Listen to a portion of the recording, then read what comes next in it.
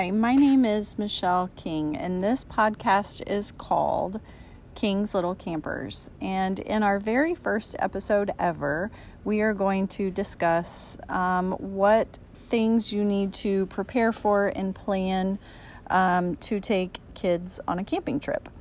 This podcast is based around the summer school class that I'm teaching right now called Let's Go Camping.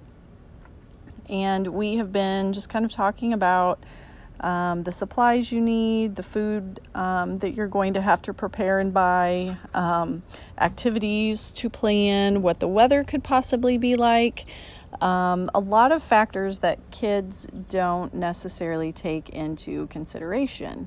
So I guess the first thing that you need to do when you are going to decide what kind of camping trip to take is decide what kind of camper you are. And that is something that we talked about on the very first day. There are different ways you can camp, whether that be in a camper or a tent or outside under the night sky. And that's kind of how we started with where do you want to be and what kind of things do you want to do. And then from that, it has led us to where we are now, kind of planning the things we need to take with us based on where we decided we were going to camp out.